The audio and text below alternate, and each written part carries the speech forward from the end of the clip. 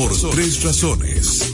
En medio de la velocidad de las noticias, siempre habrá tres y más razones para detenernos a analizar los distintos temas que de alguna forma marcan el escenario dentro y fuera de nuestro país. Por tres razones. Conduce Evelyn Fashler, una producción de Noticias Colombia.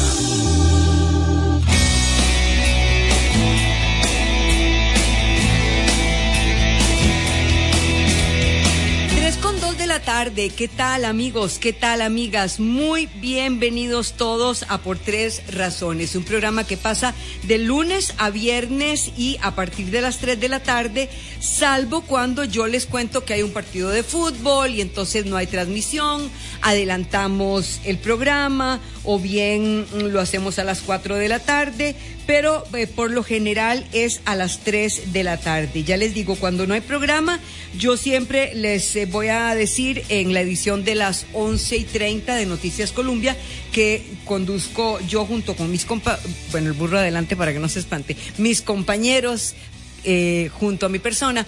Y bueno, aquí de fondo ustedes pueden ver, no sé si Gustavo tiene ya la bandera de Costa Rica, porque estamos 6 de septiembre del 2023. Estamos en la 98.7, en el corazón del pueblo. Y recuerde que estamos en el Facebook de Noticias Colombia, estamos en Twitter, estamos en Instagram, tenemos nuestro canal de YouTube, nuestro canal digital, y también aprovecho para recordarles que tenemos la plataforma de WhatsApp, que es el 70030303, a través de la cual yo les pregunto todas las tardes, ¿qué es lo que a usted más le importa, le preocupa, le sorprende, le llama la atención, le agrada, le enoja o le hace feliz en esta tarde de septiembre? ¿A usted qué es lo que más le importa?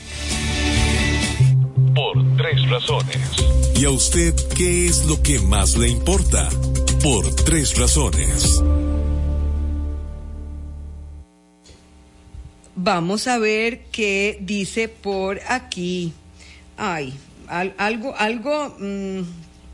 no sé qué está pasando aquí con la electricidad. Ay, un día de estos se fue la luz, ahora la tablet está como medio rejega de que no quiere arrancar, pero ya la vamos a poner. Hola, doña Evelyn, me ponen por aquí,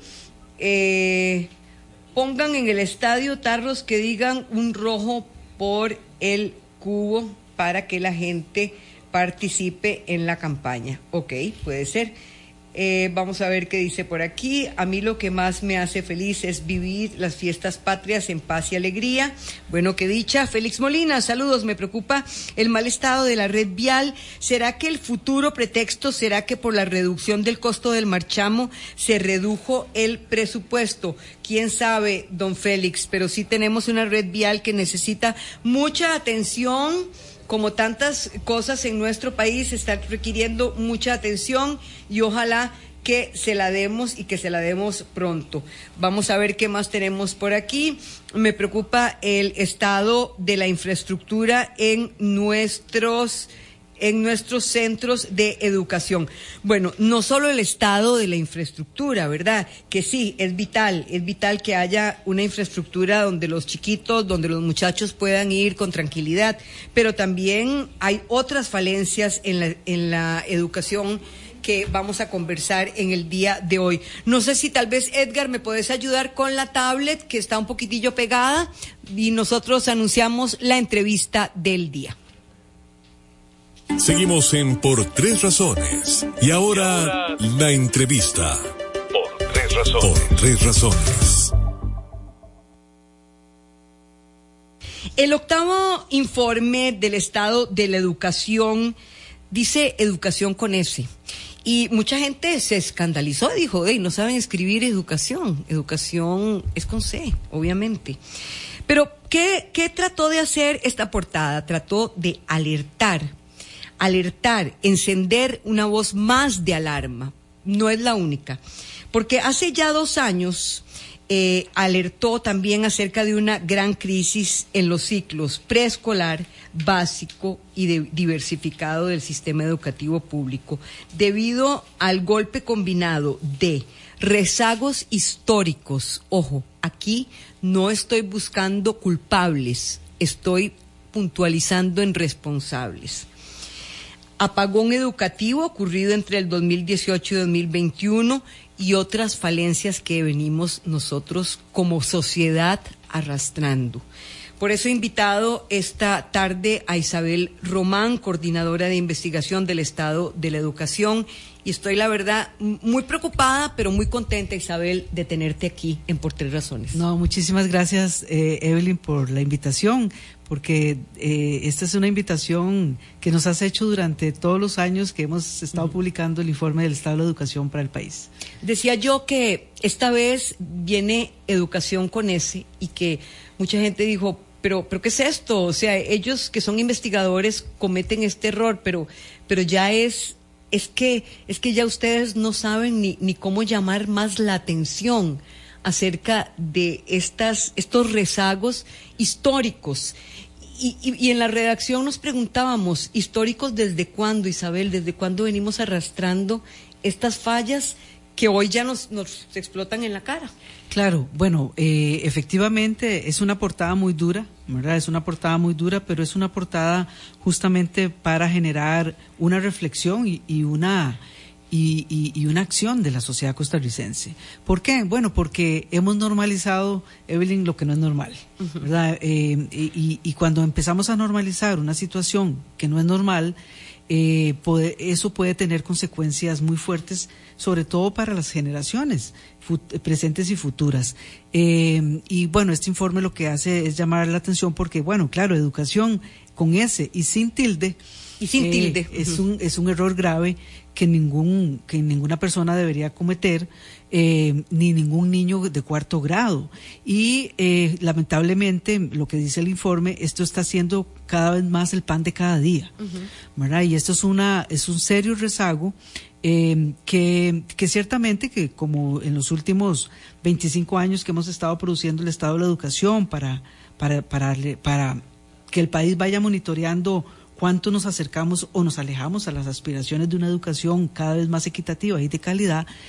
El tema del rendimiento académico, a la pregunta que hacías, es un tema, sí, que digamos desde las pruebas que hemos venido haciendo internacionales ya desde hace tiempo, desde el 2009 fue la primera vez que Costa Rica participó en las pruebas internacionales, en las pruebas PISA, de PISA, pero también viene participando en las pruebas de la UNESCO, que la UNESCO hace para América Latina, el Laboratorio de Educación para América Latina, y en el cual veníamos identificando falencias de problemas de rendimiento de nuestros estudiantes, ¿verdad? Por ejemplo, en PISA, que evalúa 6 niveles de desempeño, donde los estudiantes tienen que mostrar ser buenos lectores, tener capacidad de resolución de problemas matemáticos, capacidad de resolución científica. Ahí el país históricamente se viene colocando en el nivel 2 de 6 niveles de desempeño. Y esto lamentablemente, por ejemplo en matemáticas, el rezago con respecto a los países de la OECD, que es esta organización de estados, Organización Económica de Estados, la cual Costa Rica ahora forma parte, mostrábamos 2 años de rezago en matemáticas con respecto a los jóvenes de estos países. Ahora, ¿qué ha pasado? Bueno, que veníamos tratando de resolver estos problemas, ¿verdad? Hicimos una enorme reforma curricular para tener el enfoque de competencias, ya todos los programas de estudio en los últimos 15 años, y se hizo una gran transformación para volcarlo sobre este tipo de este enfoque de competencias. Veníamos tratando de resolver las condiciones salariales de los docentes, que también era un tema importante. Seguimos teniendo un serio problema en la preparación de docentes, digamos, de carreras que no están acreditadas, que no están controladas suficientemente. Y bueno, y así estábamos, Evelyn, cuando nos cayó un meteorito, ¿verdad? Y entramos, no solamente nos cayó la pandemia, sino que iniciamos un periodo de apagones educativos, que cuando nosotros hablamos de apagón educativo, no se refiere a algunas malas lecturas que algunos han hecho de que es que los docentes no hicieron nada durante la pandemia. Eso no es lo que significa apagón educativo. Lo que apagón educativo significa es que es una interrupción prolongada, que llega un momento en que el docente, después de 20 días, y así lo confirmamos con talleres con los mismos docentes, después de 20 días de una interrupción, ya para un docente es muy difícil manejar él solo en la clase el rezago que se ha producido en su estudiante y tiene que recurrir a apoyos adicionales extraordinarios del centro educativo y del sistema. Bueno, desde el 2018 entramos en una etapa de apagones sucesivos, ¿verdad?, que se fueron acumulando. Y bueno, y esto obviamente que afectó fundamentalmente los aprendizajes de los estudiantes, claro. Ahí donde teníamos serios rezagos. También tenemos otros rezagos que venimos arrastrando de infraestructura y otros, pero bueno, este en particular se agudizó en el tema con la pandemia. ¿Qué pasó?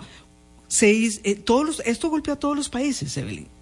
Costa Rica fue de los países en América Latina, junto con México y Ecuador, que tuvo los cierres más prolongados, ¿verdad?, de centros educativos. Y de acuerdo con el Banco Mundial y la UNICEF y UNESCO, eso pues hay en los cálculos que ellos han hecho en promedio en América Latina, eso significa 2 años de rezago para la población estudiantil costarricense, igual para la de México, igual para la de Ecuador. ¿Y tienen el mismo rezago que tenemos nosotros? Bueno, en distintos niveles, ¿verdad? Ajá. Esos son países muchísimo más grandes, ¿verdad? Pero en el caso nuestro, lo que nosotros hicimos, justamente para corroborar este tema, es ir a consultarle a los docentes de primer grado y de cuarto grado, y lo hicimos en el 2022 y en el 2023, ¿verdad? Y les fuimos a preguntar. En el 2023 también, porque hoy en la conferencia de prensa, la señora ministra, perdona que te interrumpa, de Educación, doña Caterina Müller, dijo que este estudio mide 2020 hasta 2022. No, mide, le invito a la señora ministra a leer el informe, ¿verdad? Está disponible, es del 2021 hasta el 2023 con la información que tuvimos disponible. Okay. Con la información que tuvimos disponible, el informe pues se realiza, hace todas las consultas de información, hicimos todas las consultas de información al Ministerio de Educación, al que se fue y al que entró, ¿verdad? Y eso todo lo tenemos documentado, todas las solicitudes de información, a veces se nos dio información, en otras no llegó la información,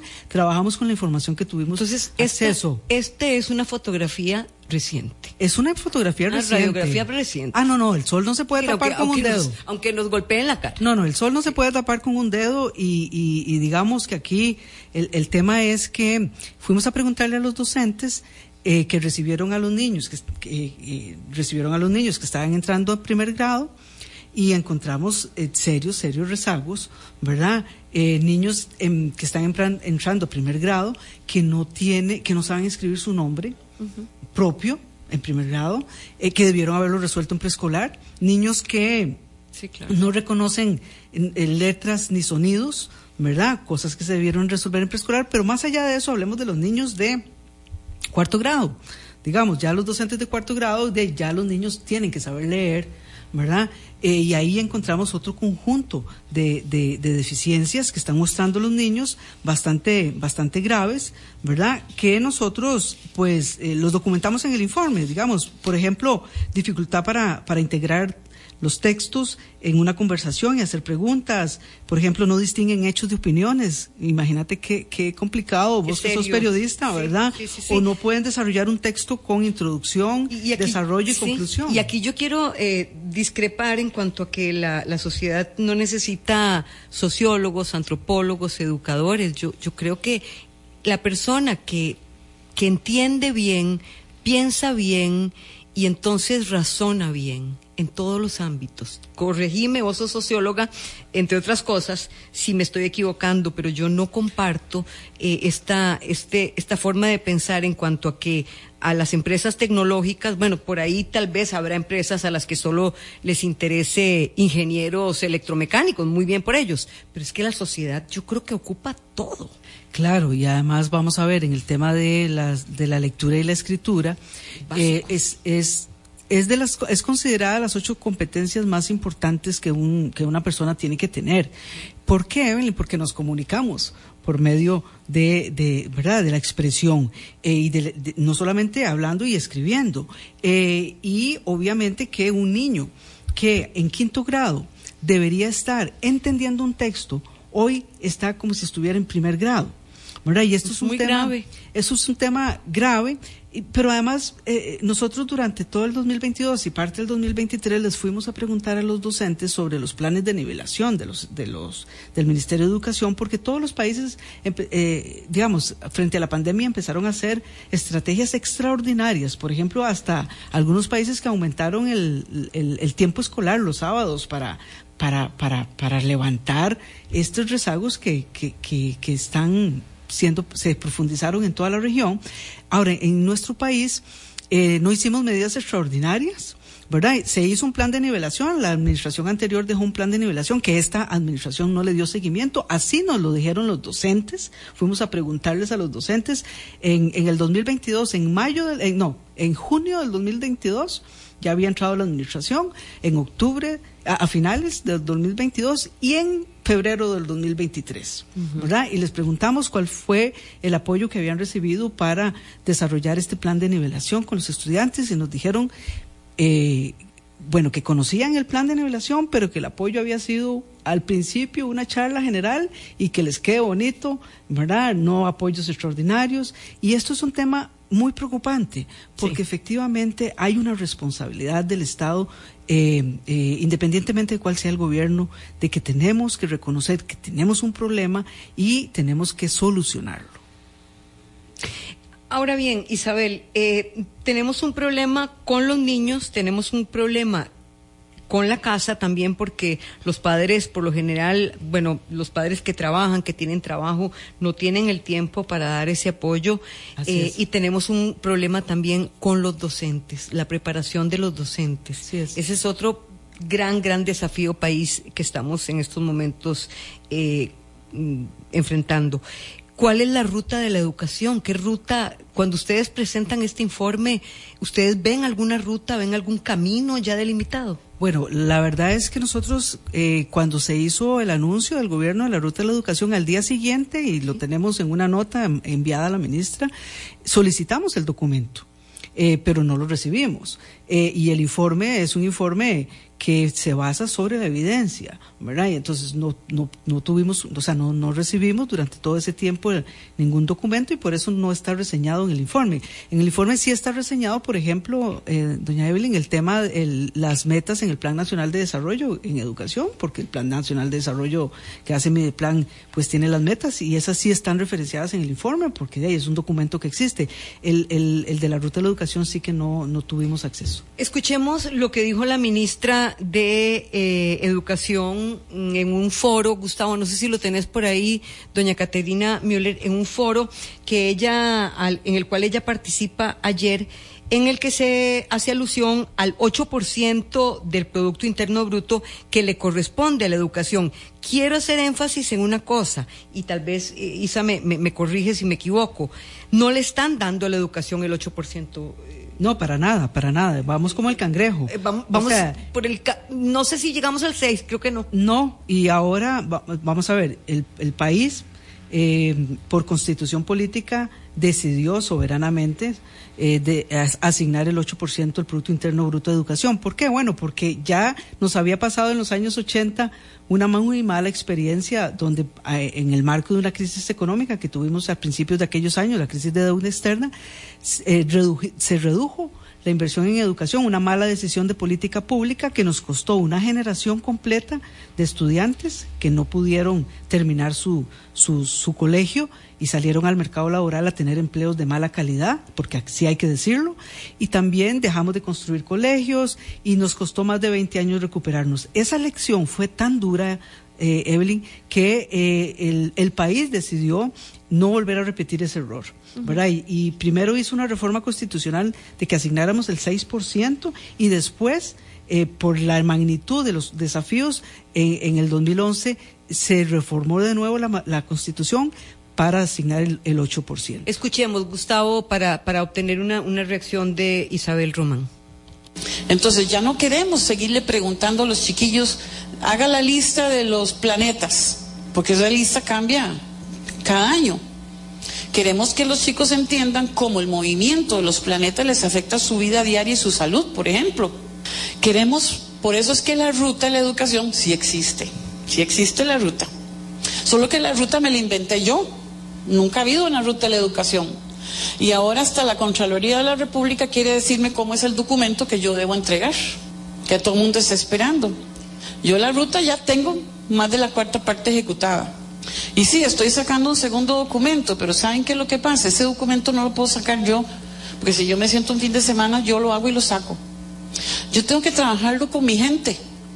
Y ustedes han visto cuántos de mis subalternos me acusan en la Defensoría de los Habitantes, en la Asamblea, con el mismo presidente, y dicen, uy, carajo, hace algo, ¿verdad? ¿Por qué? Porque la gente le está costando cambiar. Porque todo el mundo dice, es que la ministra no lucha por el 8%. ¿Quién se inventó el 8%? ¿De dónde salió el 8%?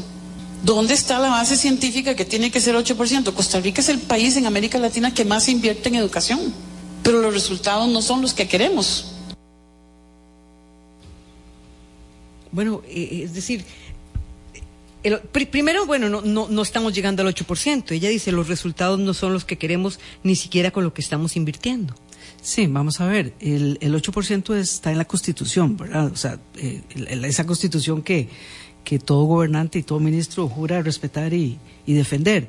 Digamos, como en primer lugar, eso es bien importante, no es un invento, ¿verdad? Es una aspiración nacional de la sociedad costarricense para moverse hacia el 8%. Es, digamos, la explicación, es como la misma explicación de por qué no tenemos ejército. Está en la Constitución. Está en la Constitución, es una aspiración de la sociedad costarricense.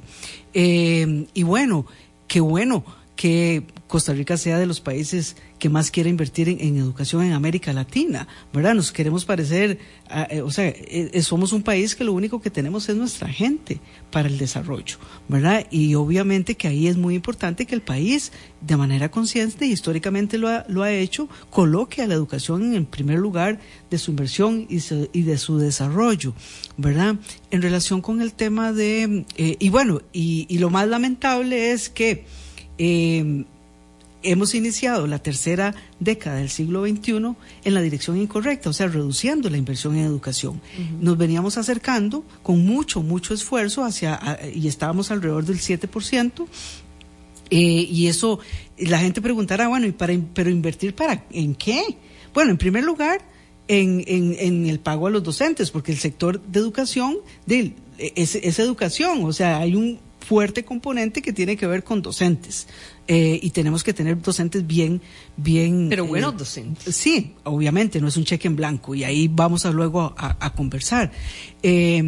Tenemos que tener buena infraestructura, ¿verdad? Tenemos que darle mantenimiento a la infraestructura, porque aquí hacemos a veces muchos esfuerzos por construir colegios, escuelas nuevas, pero no le damos mantenimiento, ¿verdad? Y teníamos un déficit histórico del heredado de la crisis de los años 80, del siglo pasado, de un 1% del Producto Interno Bruto en educación, un 1% de déficit de infraestructura arrastrado históricamente, ¿verdad? Entonces, efectivamente, nosotros en el Estado de la Educación, en uno de los informes del Estado de la Educación, habíamos hecho un ejercicio, digamos, cuando se estaba aprobando este 8%, decíamos, bueno, en aquel momento estábamos en 6%, ¿qué pasaría si aumentáramos un 1% adicional? Uh-huh. ¿Verdad? Y entonces nos pusimos a hacer un ejercicio, decir, bueno, para eso, ¿en qué lo vamos a gastar? ¿Verdad? Y ahí dijimos, bueno, en aumentar el número de colegios técnicos, en aumentar el número de escuelas que tienen el currículum completo, porque solo 9 de cada 100 escuelas en este país tienen el currículum completo, pues es una barbaridad, ¿verdad? Y eso implica dinero, porque hay que pagar, digamos, a los docentes que cubran las materias que no se dan, colegios técnicos, y además decidimos, digamos, entre las prioridades, reducir la exclusión educativa, con más becas. No nos alcanzó el 1%, pero el sentido del ejercicio fue mostrar que hay que tener definidas las prioridades, ¿verdad?, hacia dónde avanzar, ¿verdad? Y el país de alguna manera ha venido definiendo una serie de acuerdos históricos. Para este informe hicimos una revisión de cuántos acuerdos tenía el país, y encontramos 30 acuerdos nacionales, claro, en educación. 30, pero cada vez que llega un gobierno, cada vez que llega un ministro, inclusive, el acuerdo se desbarata y hay que llegar a un nuevo acuerdo. Es que eso es una mala maña. Eso es una mala maña y una mala práctica, uh-huh, ¿verdad? Aquí el tema es que nos hemos fijado acuerdos muy buenos en función de tener mayores recursos, calidad, eficiencia, etcétera, pero cada ministro que llega quiere inventar el mundo. ¿Y los sindicatos no lo dejan? Y quieren hacer borrón y cuenta nueva, o borrón sin cuenta nueva, que es lo peor, ¿verdad? Entonces, ese ejercicio, digamos, de estar con borrón y cuenta nueva, no nos sirve. Porque lo que el país requiere son políticas de Estado en materia educativa, darle sostenibilidad. Lo que se está haciendo bien, que se mantenga, para que, como dicen los gringos, ¿para qué romper lo que no está roto? Isa, permíteme una pausa comercial, son las 3:26, converso con Isabel Román, coordinadora de investigación del Estado de la Educación, acerca de este octavo informe del Estado de la Educación con S y sin tilde. Vamos a una pausa y volvemos con más. Llegó la hora de una pausa. Esto es Por Tres Razones. Ya volvemos.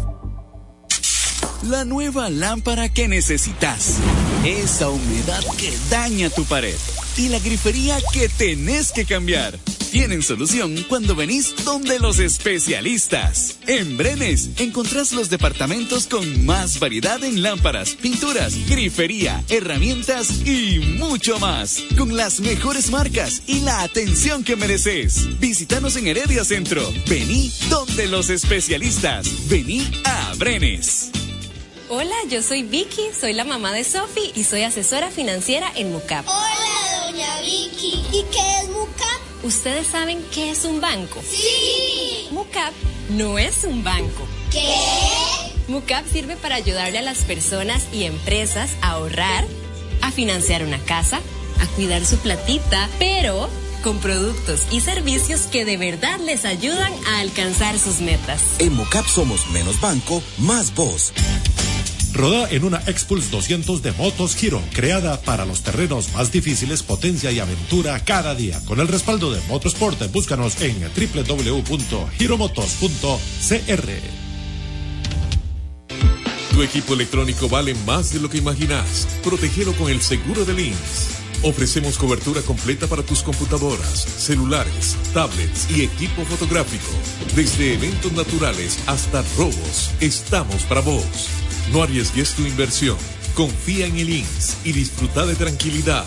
Visítanos en www.grupoins.com para más información. ¡Hey, empresario! ¿Aún utilizas un sistema para facturar y otro para controlar el inventario? No gastes más tiempo y pasate al sistema Punto de Venta Walk. Con facturación incluida y respaldo de Microsoft. Contamos con planes desde los $15 mensuales. Dale lo mejor a tu empresa. Dale con Walk.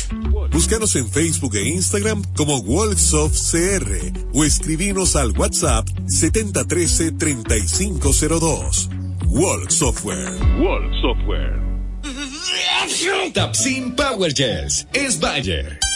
Antes de consumir este medicamento, lea la información de la etiqueta. Todo medicamento posee efectos secundarios. Seguimos por Tres Razones. En Colombia. Por Tres Razones.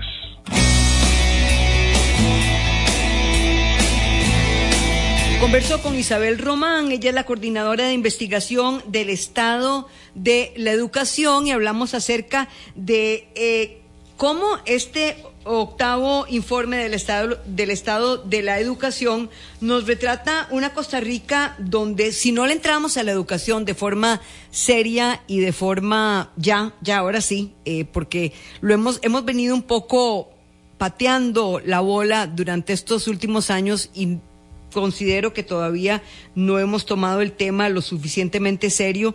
Y bueno, esto representaría un rezago para nuestra sociedad, como bien lo dice Isabel, de años enteros. Isabel, me gustaría que retomemos una frase que dijiste cuando te pregunté por los docentes, mejores docentes, y me dijiste, esto no sería un cheque en blanco. ¿Cómo hacer para tener docentes más capacitados? Porque también hay que empezar por algún lado. Claro, vamos a ver, esto es un tema importantísimo que el informe ha trabajado por muchos años y aquí hay varios desafíos. En primer lugar, en la formación inicial de los docentes en las universidades, donde se forman los docentes, nosotros necesitamos tener carreras de educación acreditadas, ¿verdad?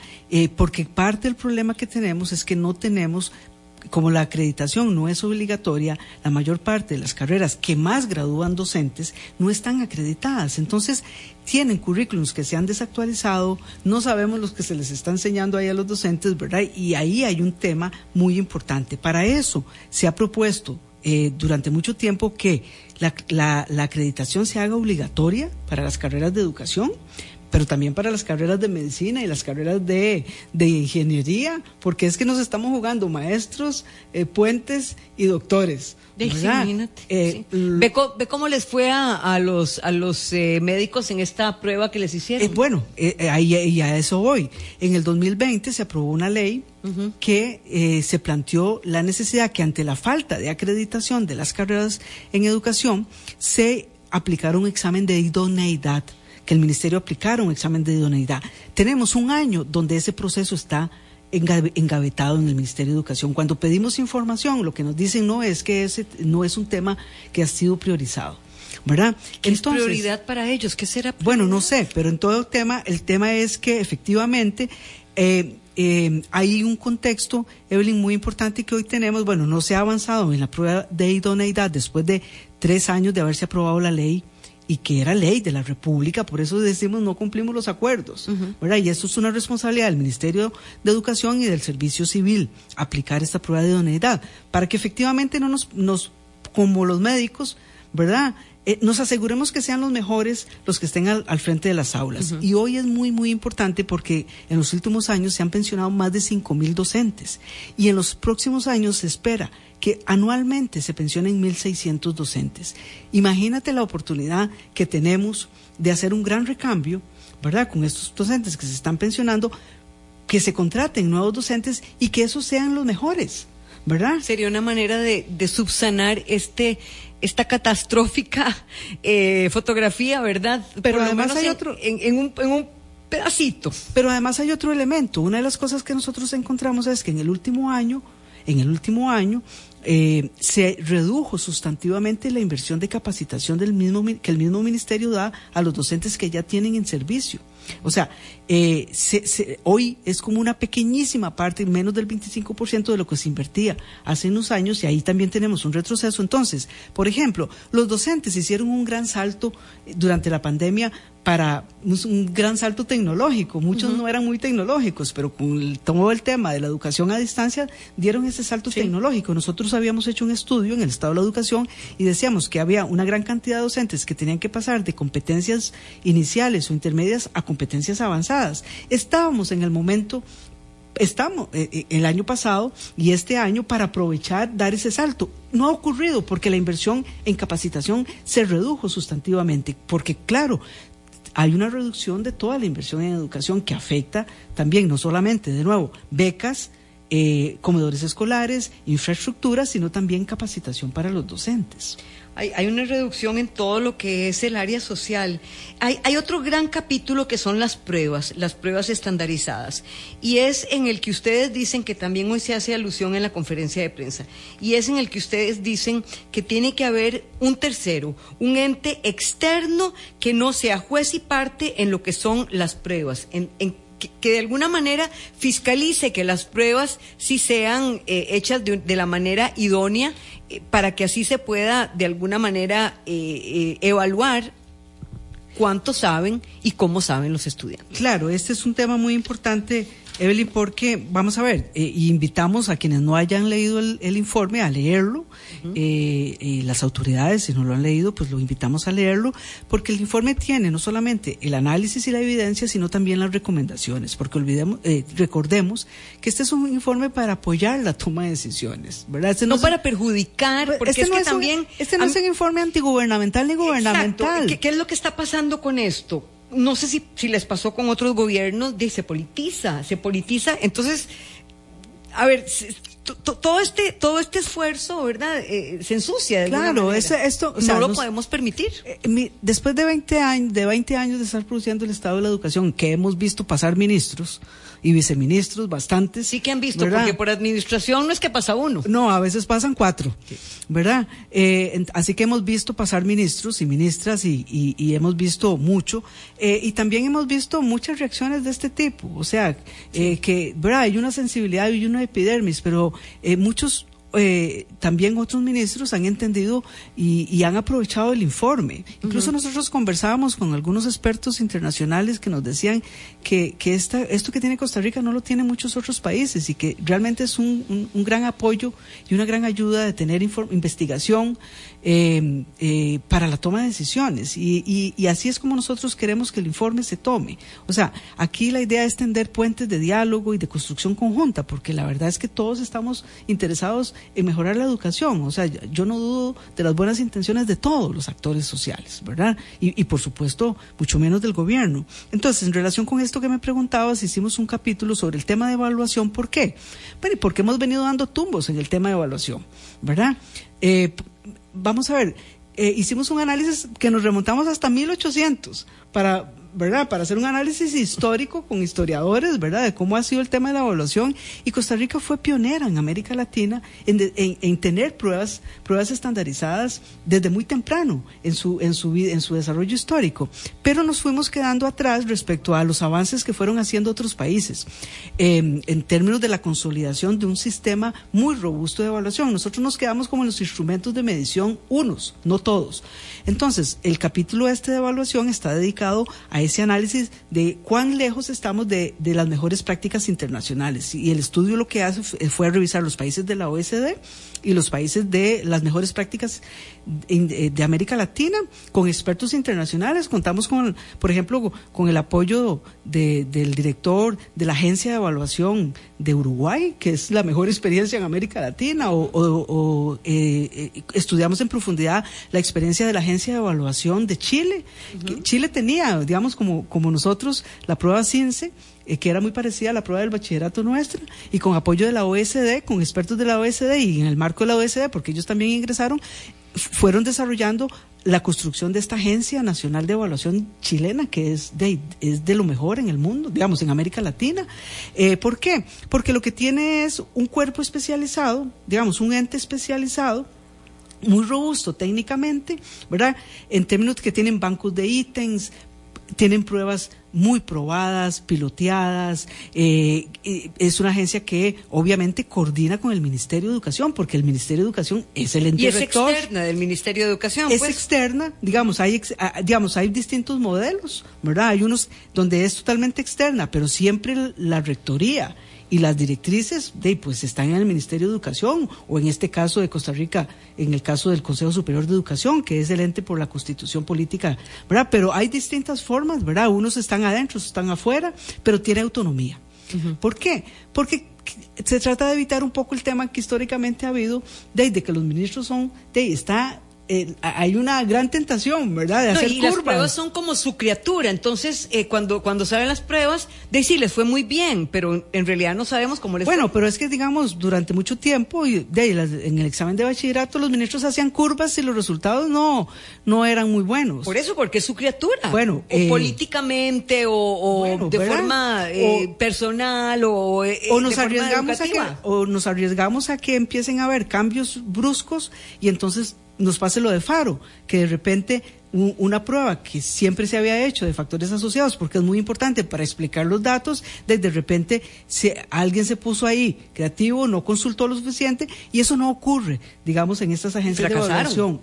Esas agencias de evaluación tienen, digamos, todo un equipo robustos técnicamente, ¿verdad? Por supuesto que rinden cuentas, ¿verdad? Tampoco son entes aislados, pero lo que sí aseguran procesos técnicamente rigurosos. Por ejemplo, pruebas diagnósticas que se hicieron en América Latina durante la pandemia. ¿Por qué algunos países sí hicieron pruebas diagnósticas estandarizadas y nosotros no?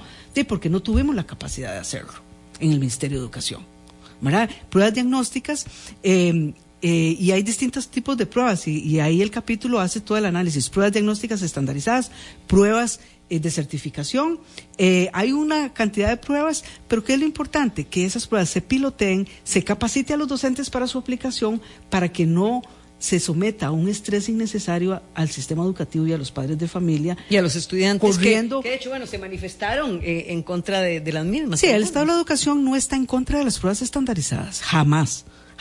El Estado de la Educación dice, este país tiene que tener pruebas estandarizadas. Medición. Pero tiene que hacerlo en el marco de un sistema de evaluación, ¿verdad? Y ese sistema tiene que tener un marco normativo que empiece por decirnos qué vamos a evaluar, porque no solamente se evalúa a los estudiantes, también se tiene que evaluar a los docentes y a los centros educativos. ¿Sabes ¿verdad? cuál es la pregunta que más más me aparece? Que de verdad pido disculpas por no leer todos los comentarios. Tengo que hacer una pausa más, sí. Entrémosle a esta. Si todavía estamos a tiempo, ¿verdad? Si no es muy tarde, Isabel. Vamos a la pausa y volvemos con la respuesta. Es la que más me aparece aquí, porque son padres de familia, son docentes, son abuelos, son tíos preocupados. Estamos a tiempo. Es que es una bomba de tiempo. Vamos a una pausa y volvemos. Llegó la hora de una pausa. Esto es Por Tres Razones. Ya volvemos. Mejor servicio, calidad y velocidad, la mejor conexión que te da tranquilidad. Somos pura fibra, elegí lo mejor. Con Telecable no te pierdes la acción. Elegí una conexión veloz y estable de verdad. Elegí Telecable y disfruta calidad, variedad e innovación. Elegir lo mejor es fácil. Desde 30 megas por 26.900 colones. No espere más. Vasectomía sin bisturí en Clínica del Varón, en San José, frente al Hospital San Juan de Dios. 4º piso de la Clínica Orlich. Médico con amplia experiencia. Estamos en Facebook e Instagram como Clínica del Varón. Teléfono 2222-9348. Clínica del Varón. 27 años de experiencia. ¿Seguís cocinando con gas? ¡Cuidado! Según datos del Cuerpo de Bomberos, en los últimos 5 años se han registrado en Costa Rica más de 15.000 incidentes con gas GLP. Los equipos de inducción cuentan con mecanismos de seguridad para evitar recalentamiento o quemaduras. Protege tu hogar y tu familia. Cocina con inducción. Pásate ya. Electricidad más verde, segura y eficiente. Compañía Nacional de Fuerza y Luz. La energía nos conecta. Tu equipo electrónico vale más de lo que imaginas. Protégelo con el seguro del INSS. Ofrecemos cobertura completa para tus computadoras, celulares, tablets y equipo fotográfico. Desde eventos naturales hasta robos, estamos para vos. No arriesgues tu inversión.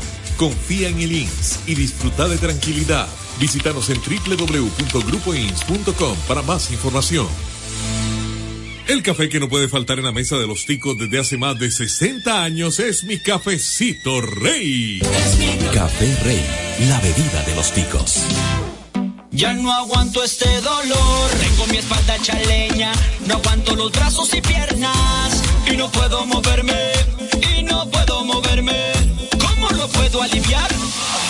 Alívialo con Aliv, alívialo con Aliv.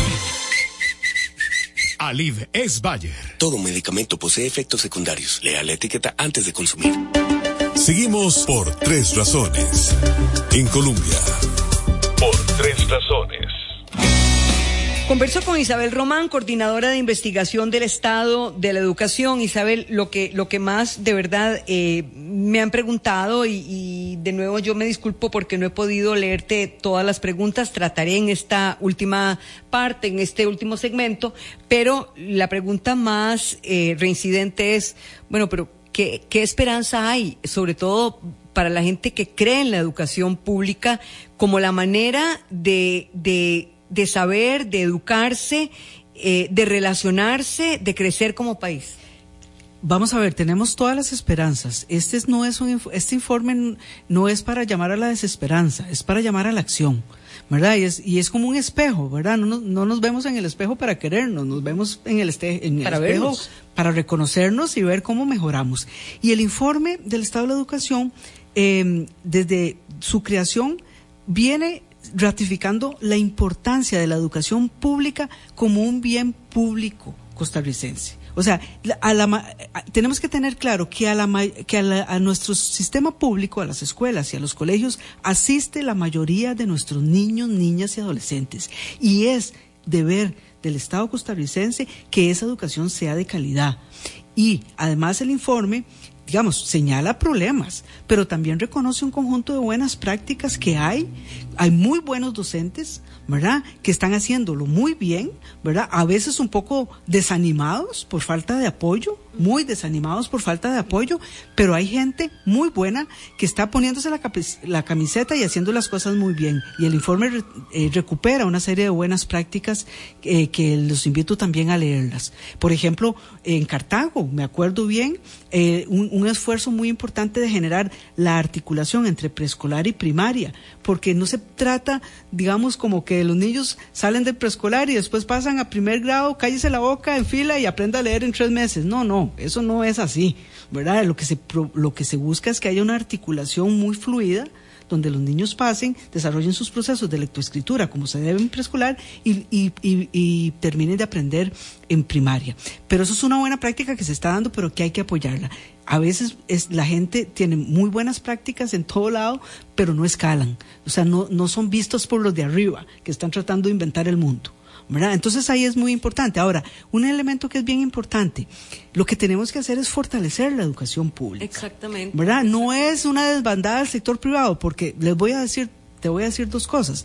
Primero, tampoco es que el sector privado tengamos toda la seguridad de que es el mejor, porque hay muy poca información, ¿verdad? Hay mucha opacidad en el sector privado, pero además es una red muy pequeña, ¿verdad? Es una red muy pequeña de centros y colegios concentrados en el gran área metropolitana con precios exorbitantes, ¿verdad? Es un gran negocio. Muy alejados de las capacidades de la mayoría de los costarricenses, así que nosotros, todos los costarricenses, lo que tenemos que exigir es que nuestros docentes, nuestro Estado costarricense garantice el 8% del Producto Interno Bruto justamente para garantizar la calidad. No es un cheque en blanco.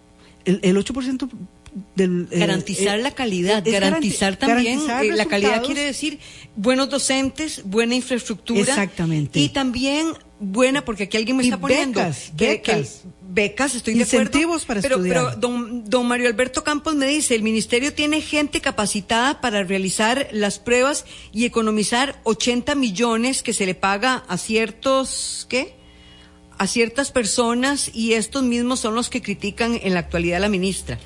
Bueno, no sé. No sé dónde saca 80 millones. No sé, ¿verdad? Pero en todo caso, lo que es importante es que tengamos seguridad, digamos, de que estamos trabajando con instrumentos robustos, ¿verdad? Que los docentes están en las mejores condiciones de trabajo, ¿verdad? No solamente bien remunerados, sino también con pruebas de idoneidad, ¿verdad?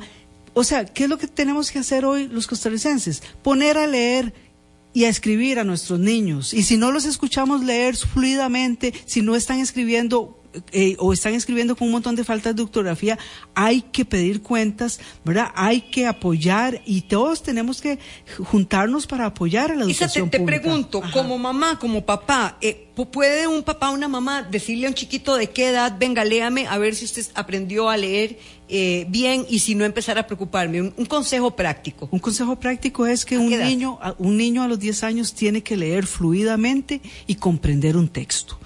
Y si no lo hace, irse a donde el director de la escuela. Exactamente. Digo yo. Claro. Ya mis hijos son grandes, pero te claro, los niños de 4º grado ya tienen que saber escribir y leer, ¿verdad? Ya en 5º grado son niños que ya tienen que tener una capacidad crítica frente a un texto, ¿verdad? Tienen que comprenderlo y además hacer preguntas, formular preguntas, ¿verdad? Y este es el llamado de atención. Este país, nadie quiere una educación con S. Todos queremos una educación con C, de calidad y con acento. ¿Y cuál es ese acento? El acento de la equidad.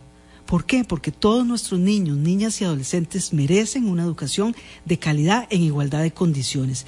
Y no se vale que por acciones de omisión, ¿verdad?, por improvisación o por politiquería, no le estemos dando a nuestros niños lo que ellos demandan, niños y niñas y jóvenes, lo que necesitan, porque son nuestro futuro, esa es nuestra apuesta, ¿verdad? Si nosotros no logramos revertir los grandes retrocesos que estamos experimentando en este momento, vamos a tener consecuencias intergeneracionales que nos van a afectar en la vida cotidiana, la seguridad ciudadana, la pobreza, el desempleo, ¿verdad? Todas esas cosas. La mejor forma de invertir en seguridad es invertir en educación. Correcto. ¿Verdad? Porque el que no crea eso, pues entonces veamos los países que han probado con la ignorancia los niveles de inseguridad ciudadana, pero es inversión hoy para ver los resultados en el mediano y largo plazo. Vamos a la cereza en el pastel. La cereza en el pastel. Por 3 razones. Isabel, una reflexión final acerca de lo que hemos venido conversando. Yo me adelanto, yo pongo mi cereza por una educación efectivamente con C y con acento de equidad, porque como bien decís, una buena educación no se puede equiparar ni siquiera con una fortuna, con nada, porque las fortunas van y vienen. La buena educación permanece. La buena educación, y yo también, Evelyn, le voy a poner la cereza del pastel a una educación pública de calidad, y también se la voy a poner a la sed de ciudadanía. O sea, los ciudadanos necesitamos todos este país con más pobreza y menos experiencia en el pasado, supo apostar por una educación pública de calidad para todos y por esa ciudadanía que sé que puede reaccionar, puede pedir cuentas, puede no dejarse, digamos, llevar por cantos de sirena. La educación es una educación que trasciende gobiernos. Que trasciende la política. Que trasciende la política. ¿Por qué? Porque al final es nuestra gran apuesta como sociedad. Solo tenemos nuestra gente y nuestra gente es nuestro hoy y nuestro futuro. Y ahí están nuestros niños a quienes estas generaciones de hoy no les podemos fallar. Muchísimas gracias, Isabel Román, y muchas gracias al Estado de la Educación por este 8º informe. Esperemos que el noveno venga mucho mejor, con una mejor radiografía, mucho más positiva, pero por el momento vamos a remangarnos las mangas y trabajar. Claro. Eso es lo que nos queda. Así es. Trabajar sin colores políticos, sin politiquería, viendo hacia adelante y con esperanza, sobre todo en la educación pública. Muchas gracias a ustedes por su compañía. Ahora siguen nuestros compañeros de Noticias Colombia.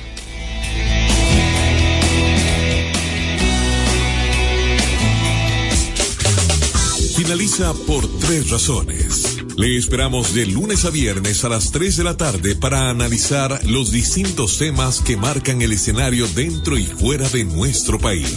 Por 3 razones. Una producción de Noticias Colombia.